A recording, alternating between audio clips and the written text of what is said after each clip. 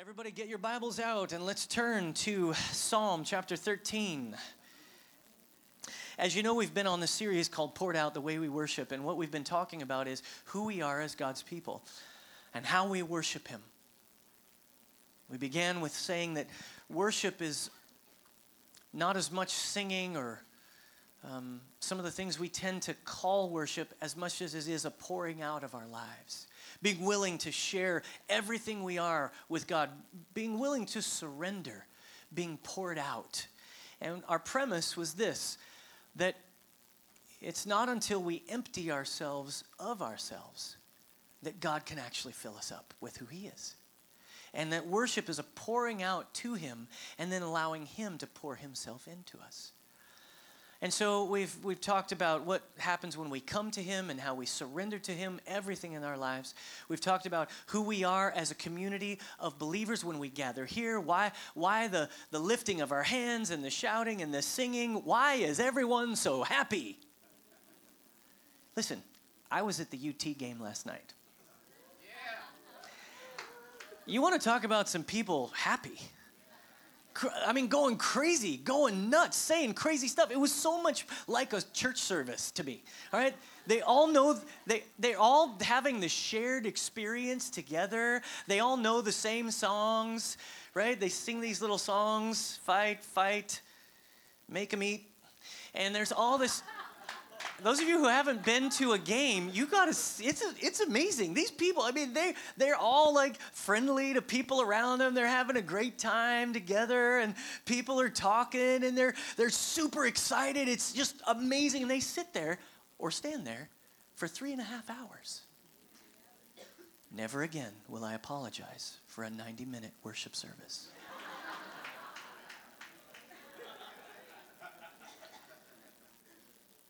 Time, of course, is one of our great commodities, most precious commodities in American culture. But if you're really interested in whatever you're spending time on, it's not a big deal. We talked about a couple weeks ago what this is, what the Bible teaches us about how we're wired. And we're wired to actively worship God with our voices, with our hands, with our bodies, with our minds, our emotions. And then, of course, last week we talked about how important it is for us to love our neighbor as ourselves. That when you love God, and you pour yourself out in love to God, there's really no choice. You must pour yourself out in love to your neighbor. They are connected. They are linked. There is no way to love God and not love your neighbor. How important that is. And this week I want to challenge all of us to think in a different way now about being poured out.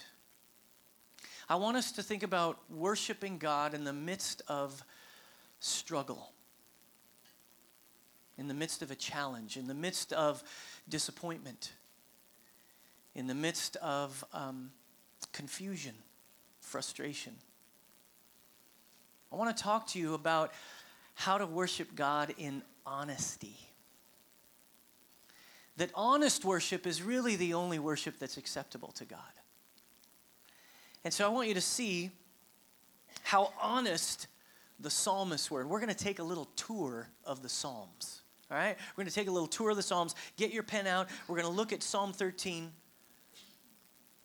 And I want to teach this morning on how to worship your way through it. How to worship your way through it. Let's pray before we read. Father, would you teach us? Would you give us wisdom and insight? Would you show us who you are as we read your word? Change us as we read it. In Jesus' name, amen. Psalm 13 verse 1 says, "How long, O Lord, will you forget me?" Well, that's encouraging. Did you ever feel forgotten by God? I like to read this psalm out of the New Living Translation. It says, "Oh Lord, how long will you forget me? Forever? Forever? How long will you look the other way?"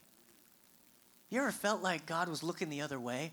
Like somebody else was getting blessed because God was paying attention to them, but not you? That's how this psalmist felt. I've felt that way. He continues, verse 2, "How long must I struggle and wrestle with anguish in my soul, with sorrow in my heart every day. How long will my enemy have the upper hand? Turn and answer me, O Lord my God. Restore the sparkle to my eyes. The NIV says the light to my eyes. Restore the light to my eyes, or I will die. Verse 4 says, don't let my enemies gloat, saying we have defeated him. Don't let them rejoice at my downfall. Hey, have you ever prayed this way? I think far too many of us as Western American Christians have not prayed this kind of honest, gut-wrenching prayer. Worship can only be honest, because if it's not, it turns to ritualism. It turns to formalism. It turns to something outside rather than something inside. What I want to challenge you today to think about is God is not afraid of your doubts. He is not afraid of your struggle. He is not upset for you to talk to him about it, for you to open up your heart and be poured out to him and to invite him into whatever you're facing. David is really good at this. He's the writer of Psalm 13. He talks a lot about his enemies. It's really interesting. In another section of the Psalms, he talks about how he wants God to break the teeth of his enemy. Break his teeth. It's like his enemies screaming at him, God, break off their teeth. That really hurts.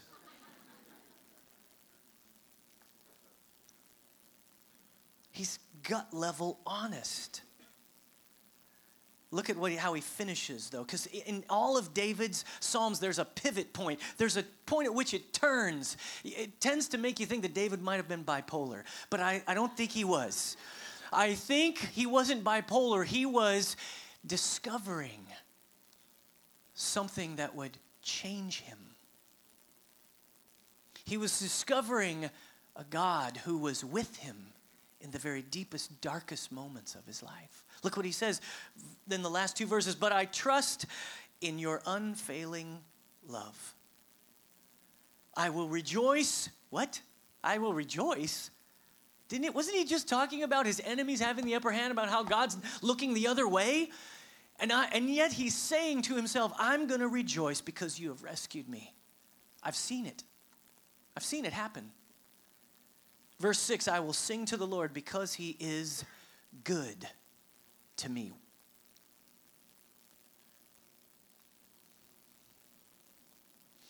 If Jesus is Lord over your life, right? He can't just be Lord over the good times. What we see here is the psalmist saying, you are Lord even in the difficulty. You are God even in the midst of the tragedy or the struggle. If Jesus is Lord of only your life when things go right, then you're not the kind of worshiper the Father is seeking. Jesus said, I'm seeking the kind of worshipers that will worship the Father in spirit, which I think has to do with faith, the unseen, and truth, honesty. Honesty. Worship isn't about escaping or drugging or muting our pain, but about bringing it to the feet of Jesus. It's about bringing everything to him and identifying and letting him identify fully with your pain, because Jesus knows about suffering. Jesus knows about suffering. He joins you in your suffering. He knows what it's like.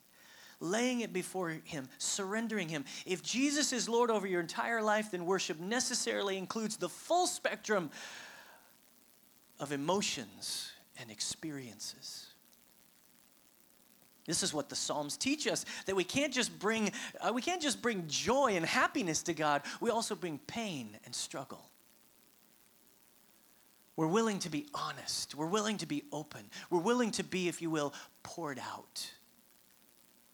It always strikes me that Americans, when they're going through something difficult, if you watch on TV any tragedy or catastrophe, and you see it, and the news is there, and they're talking to them, and when they're talking about it, they start tearing up, and what do? They choke back the tears. We don't want to show other people that we're emotional. We try to keep it from coming out. Worship is not keeping it from coming out. Worship isn't stuffing it down on the inside. Worshiping is letting it out.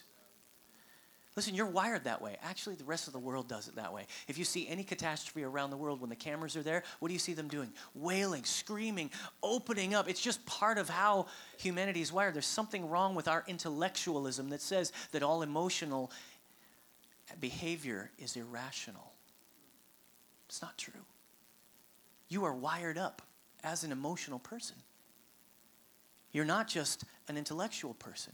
Do we need to worship God with our intellect? Absolutely. We need to study the scriptures. We need to know what we believe and why we believe it. But worship is only honest when we're willing to worship in the most difficult of circumstances. Look at Psalm 27. If you just turn over a few pages, I want you to see how David prayed on another occasion. Psalm 27, it says, "The Lord is my light and my salvation. Whom shall I fear?" This guy is crazy. One minute he's saying, "Where are you?" And the next minute he's saying, "I don't have to fear. The Lord is the stronghold of my life. Of whom shall I be afraid? When evil men advance against me to devour my flesh." There it is again. Evil men advancing against me to devour my flesh. When my enemies and my foes attack me, they will stumble and fall. Though an army besiege me, my heart will not fear. Though war break out against me, even then will I be, what does it say in your version? Confident? How could he be confident?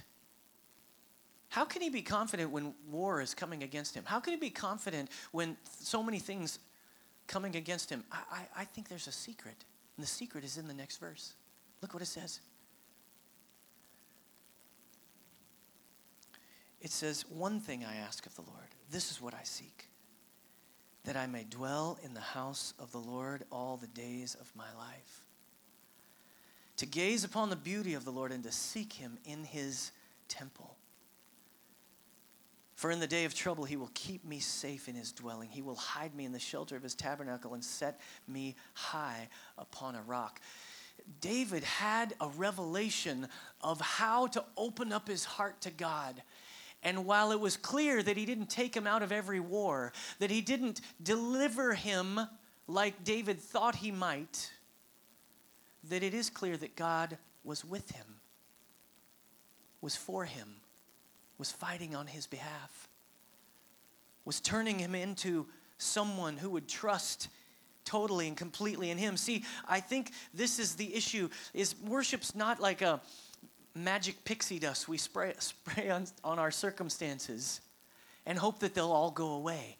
We're not trying to make the world go away when we come here. What we're trying to do is bring everything that we are, every circumstance, every failure, every issue, and we're bringing it here and letting God inhabit it.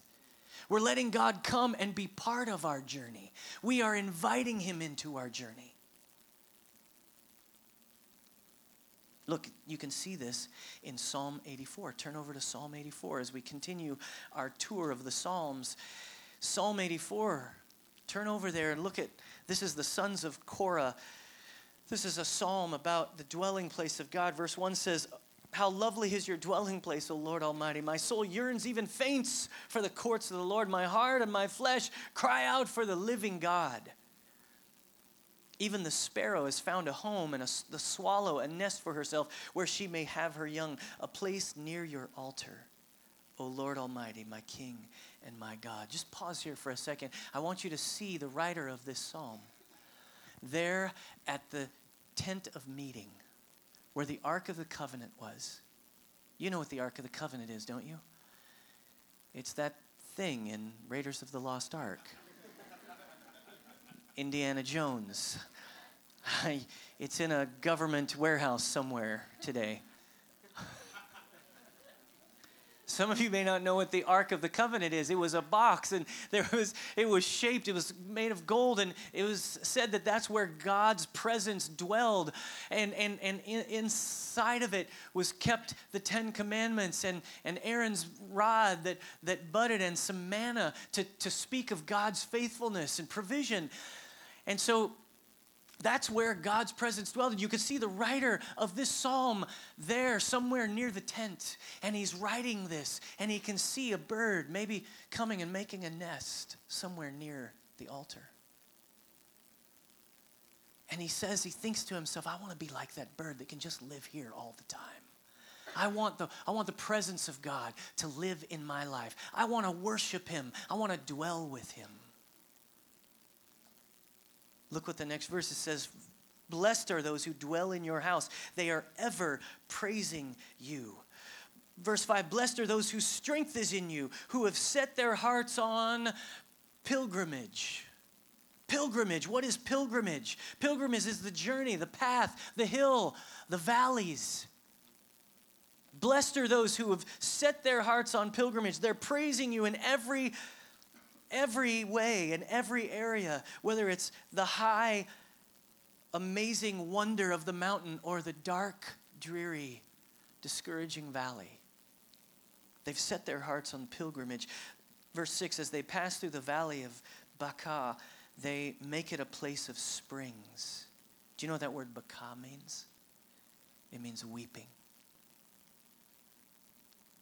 As they pass through a valley of weeping, God makes it into a place of springs. It becomes a place of nourishment and provision. God shows himself. They make it a place of springs. The autumn rains also cover it with pools. They go from strength to strength till each appears before God in Zion. The psalmist is understanding this journey. Look, if you look down at verse 10, you can see it, a famous passage. Better is one day in your courts than 1,000 elsewhere. I would rather be a doorkeeper in the house of my God than dwell in the tents of the wicked. I'd rather be a doorkeeper. I'd rather live just here, close to God's presence, than to dwell with all the wisdom of the world or all the riches of the wicked. He gets it. He discovers it. The problem is, I think some of us struggle to do this. I think we struggle to wrestle. Have you ever felt like God is not there? What do you do? What do you do? Where do you go with that? How do you worship him in honesty? Well, it just so happens that in Psalm 73, just to the left, I want you to look at this psalm too. This is an incredible picture of a guy who essentially was saying to God, he was writing and he was saying, man, what is it with everybody else? They all seem to be without problems. They all seem to be just getting along fine. People who don't even serve God, they experience all kinds of prosperity and how come they do and I have to go through all the trouble? I have to go through all the difficulty. What is this? Look what he says to God as he writes it. He says, but as for me, my feet had almost slipped in verse 2. I had nearly lost my foothold, for I envied the arrogant when I saw the prosperity of the wicked. They have no struggles. Their bodies are healthy and strong. They are free from the burdens common to man. They are not plagued by human ills. Therefore, pride is their necklace. They clothe themselves with violence. He begins to talk about them. Skip down to verse 11. They say, how can God know? Does the Most High have knowledge? He says, this is what the wicked are like, always carefree. They increase in wealth. And then verse 13 is so interesting. Surely in vain have I kept my heart pure. In vain have I washed my hands in innocence. Look at me for a second. Sometimes the difficulty we face is the very thing that will root out the improper or impure motivation for serving God. If we serve him just because we want our lives to go smoothly, then I'm not sure we're making him the God of our lives. We're making pleasure the God of our lives. We're making the absence of problems the God of our lives. There's something about God joining you on the journey and in the difficulty. Does he rid you of your sin? Absolutely. Does he free you of the shackles and the bondages that tend to grip you? Absolutely. But Jesus was very clear. He said it before he left. In John 16, he said, in this world you will have trouble. Oh, how I wish he hadn't have said that. He said, "How in this world you will have trouble, but be of good cheer because I have overcome the world." He said, take heart. Take heart because I've overcome the world. Christ has overcome. But here in this land of where we're expecting, living in expectation of what God is going to do and is going to bring, we are going to face trouble. And as we face it, he wants us to include him. That's what worshiping in the midst of trouble is all about. That's what worshiping him and opening up and pouring out your heart to him is all about. Look what he says. He says, it's almost as if I'd kept my heart pure and vain because I wanted God to save me from all this. But verse 14, he says, all day long I've been plagued, I've been punished every morning. If I had said, I will speak like this, I would have betrayed your children. He's saying, this wasn't the right way to think, because verse 16 illuminates it for us. Verse 16 gives us insight into what he's thinking. He says, when I tried to understand all this, it was oppressive to me. It didn't make sense until I entered where? Until I entered the sanctuary of God, and then I understood their final destiny.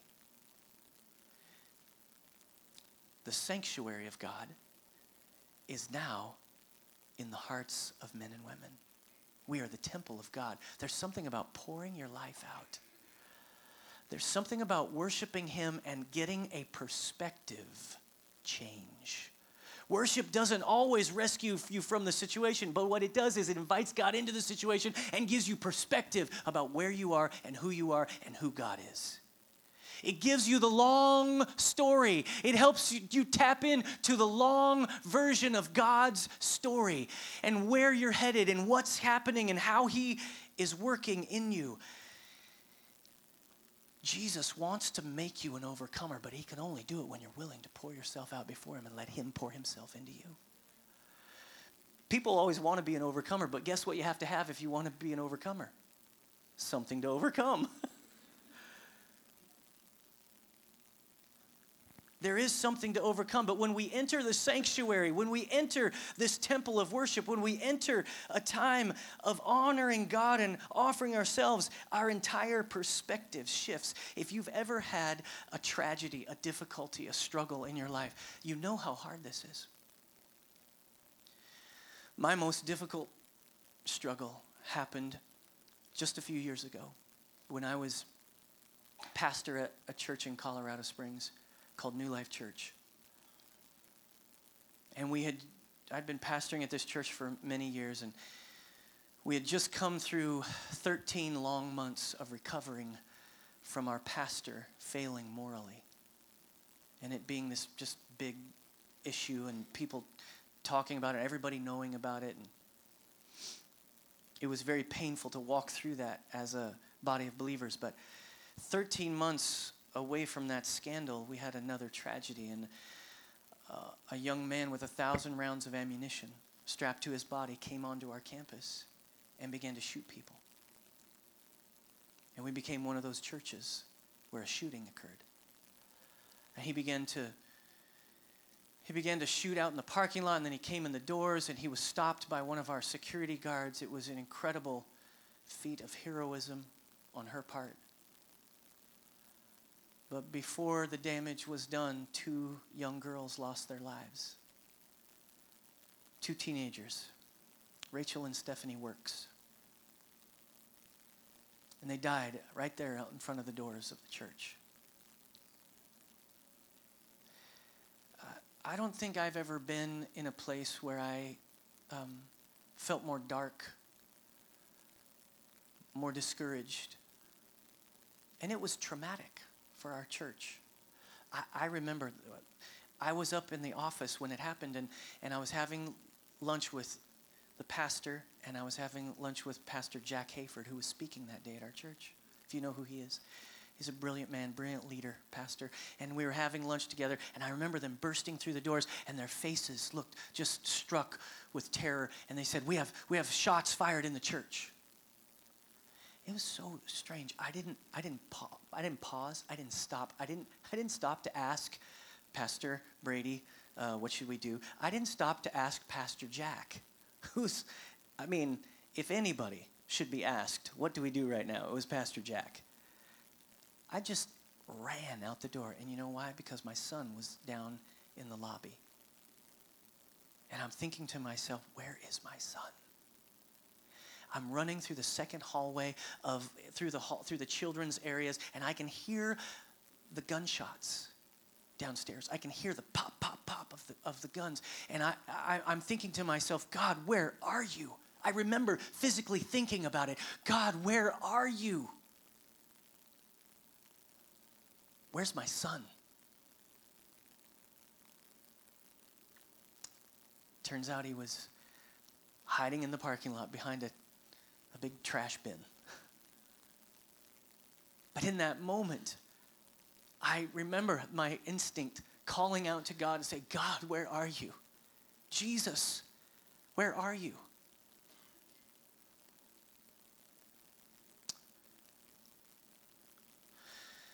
The amazing thing that happened to our church in the middle of that tragedy is we found out who we were. Now, let me just pause and say, those two girls, they were wonderful girls who'd been on many mission trips. They'd already decided to give up their lives for Christ long ago. Everybody loved them. They were sweet girls who were enjoying the presence of Jesus in heaven, but the rest of us, we were struggling to make any sense of it. I felt like we got just a touch, just a small insight into what goes on in the rest of the world when people are martyred for their faith. And the struggle, how do you respond? I can tell you that church responded in a way that nobody could predict. The sadness gave way to a holy, righteous discontent with the way things were. We gathered that next Wednesday. This happened on a Sunday. We gathered on Wednesday night for a big family meeting. Thousands and thousands of people jammed the auditorium, packed with government officials and people from the city and people from the state, and coming and to gather and to talk about this and begin the grief process. It was astounding. I got up and I began to share the scripture from Psalm 42, which says, "My tears have been my food both day and night." There's a passage that says, "Why are you downcast, O my soul? Put your hope in God." And we began to sing. The band played. People began to sing at the top of their lungs. Tears pouring out of their eyes. The government officials, it was shocking. They were like, they thought they were coming to a funeral. We started singing the song we just sang this morning called "Overcome." In fact, it was written during that season. And we began to sing, "We will overcome by the blood of the Lamb and the word of our testimony." But we began to sing it at the top of our lungs. The place burst and erupted with the presence and the hope that only can be found in God. The peace and the strength that can only be found in God. There was nowhere else to go. There was nothing else to do. It was a moment, it was a defining moment for God's people in that church. Our perspective changed that day. I can tell you, I kept leading worship. There wasn't a Sunday that went by for probably a year or more where I didn't get up on that stage and think about whether or not I could get shot that day. It was trauma. There was PTSD all over the place. People had to go through counseling and grief and all of this process. But all the way through it, I would look over here in this section when I would stand on that stage and lead worship, and I would see David and Marie Works, the parents of those two girls. And I would see them there with their hands up and their tears coming from their eyes, worshiping God in the midst of their tragedy, in the midst of the ache. Listen. The world we live in is unjust. It is unfair. Things are not right. And that's why God needs to come. That's why Jesus will return to set all things right. He is setting things right for you and me, even in the midst of this tragedy. Even in the midst of what we're facing, even in the midst of our struggle and our anguish on what we're facing. Last story I just want to tell, and it's Acts chapter 16. If you turn over there, and we'll finish here. Acts chapter 15. This is an incredible story. An incredible story. Acts 16, and I'll just tell you the story, and then we'll pick it up at verse 25. This is Paul and Silas, and they've delivered a woman from demonic activity. And because they delivered this woman, the guy who owned that woman, she was a slave, got all upset, frustrated, started because he lost his way of making money, because under this demonic influence, this woman was telling the future. And so he lost all his money, and he reported them, and then they got thrown into prison. You can see verse 22. We'll just look and see the context. The crowd joined in their attack against Paul and Silas, and the magistrates ordered them to be stripped and beaten after they had been severely flogged. Flogging was incredibly painful. Ripped up your skin, ripped up your back. It was a beating. They were thrown into prison, and the jailer was commanded to guard them carefully. And upon receiving such orders, he put them in the inner cell and fastened their feet in the stocks. Verse 25, about midnight, Paul and Silas were praying and singing hymns to God. What? They're in jail. They're beaten and bloodied. They are being tormented. And they're here singing. Now, think about it for a second. Do you think they were thinking, hey, maybe if we worship God, he'll bust us out of here?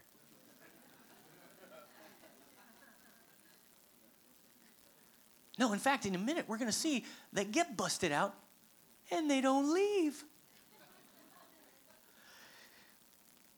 No, this is not what they're doing. They're singing. They've found something beyond the tragedy and the difficulty of this world. They've found something. They found a rock to lean on. They found something that helps them see the bigger picture. They found someone who has peace that the world doesn't know anything about. They found somebody who has strength that's beyond their own strength. That's what Paul and Silas have founded. That's why they're praying and singing hymns to God. And the other prisoners were doing what? They were listening to them.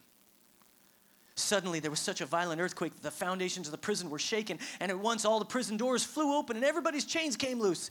And the jailer woke up, and when he saw the prison doors open, he drew his sword and was about to kill himself because he thought the prisoners had escaped. He would have seen certain death had the prisoners escaped. Look at what happens. But Paul shouted in verse 28, "Don't harm yourself, we're all here." What? You got a jail full of criminals and they all stay. What is going on? Something is happening here. Verse 29, the jailer called for lights, rushed in and fell trembling before Paul and Silas. He then brought them out and asked them, "Sirs, what must I do to be saved?" What do I got to do to know what you're experiencing? Why aren't you gone? What is this that you believe in? Verse 31, they replied, "Believe in the Lord Jesus and you will be saved, you and your household." And then they spoke the word of the Lord to him and to all the others in this house. And at that hour of the night, the jailer took them and washed their wounds. And then immediately he and all his family were baptized. The jailer brought him into his house and set a meal before them. And he was filled with joy because he had come to believe in God, he and his whole family. You don't know what can happen. Look, the jailer, if we'll be the kind of people that will worship God in the midst of our struggle, that will allow him to be included in the midst of our circumstances, if we'll be the ones who will pour ourselves out. Listen, the jailer didn't come to Christ because of the earthquake.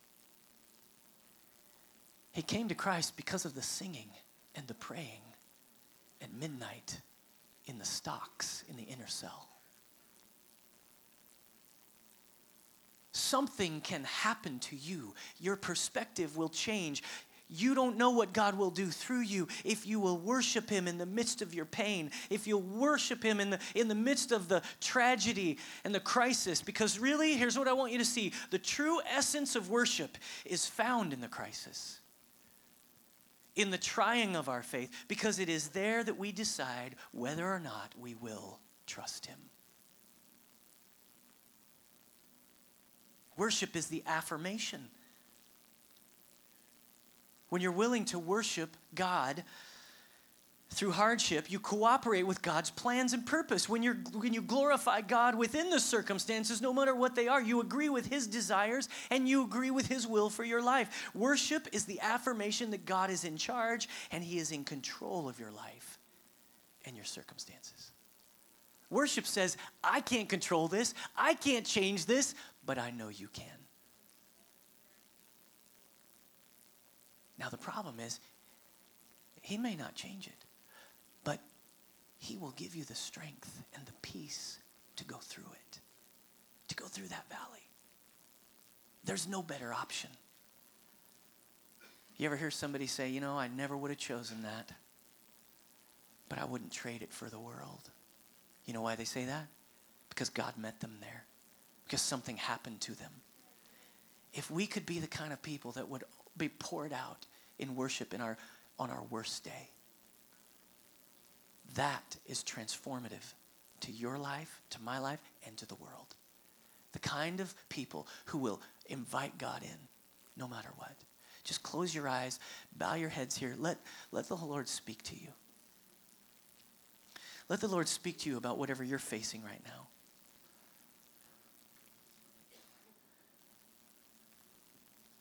Ultimately, worship is about faith. It's about confessing and believing that he's trustworthy. It's about saying, God, I don't know where you are, but there is nothing else that I can do. I'm going to give myself to you. It's putting faith in him.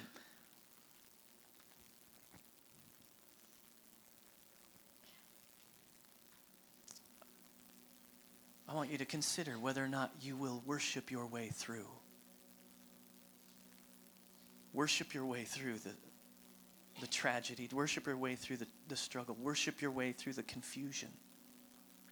Worship your way through not knowing what all the answers are. We want to have all the answers. We want to get all the answers, but we can't have all the answers. And so we have to turn to someone.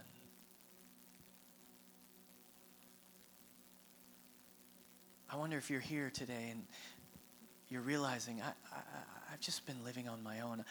I've really been worshiping God just as a means to get more things. Or I worship him in the happy times, but the sad times I tend to stop doing the very things I know to do. Maybe you're the kind of person that seeks him in the dark moments, but in the good times you kind of ignore him. Listen, today is the time for you to surrender your life to him. Maybe it's for the first time, or maybe it's for the first time in a long time, but I want to just challenge you. I want to encourage you all over this room. If you'll just pour yourself out to him, just be willing to say, God, I'm yours. You have the only answers that I need. And I need you. I'm not going to embarrass you. I'm not going to call you forward. But if you're here and you think to yourself today, I want what you're describing, Pastor Ross. I want that peace. I want the strength that only God can give. And you want him to fill you with that right now. Just lift up your hand right here in this place, all over the room. Yep, I see you back in the back, way back over here, right here. Anybody else? Yep, right there. Strength that only God provides. Worship that only he can give. I tell you what, let's pray this prayer. You pray this prayer with me. It's not the words that I say, it's the heart that you believe with. But just follow with me along in this prayer. Let's have everybody say it. All right? Repeat after me. Say this prayer. Say, Heavenly Father, thank you for Jesus, who shows me the way by laying his life down. I lay my life down. Forgive me, cleanse me, heal me. All my sins, all my failures, forgive me. I give myself to you today. I receive your forgiveness. I receive your strength. I receive your grace here, now. Thank you, Jesus.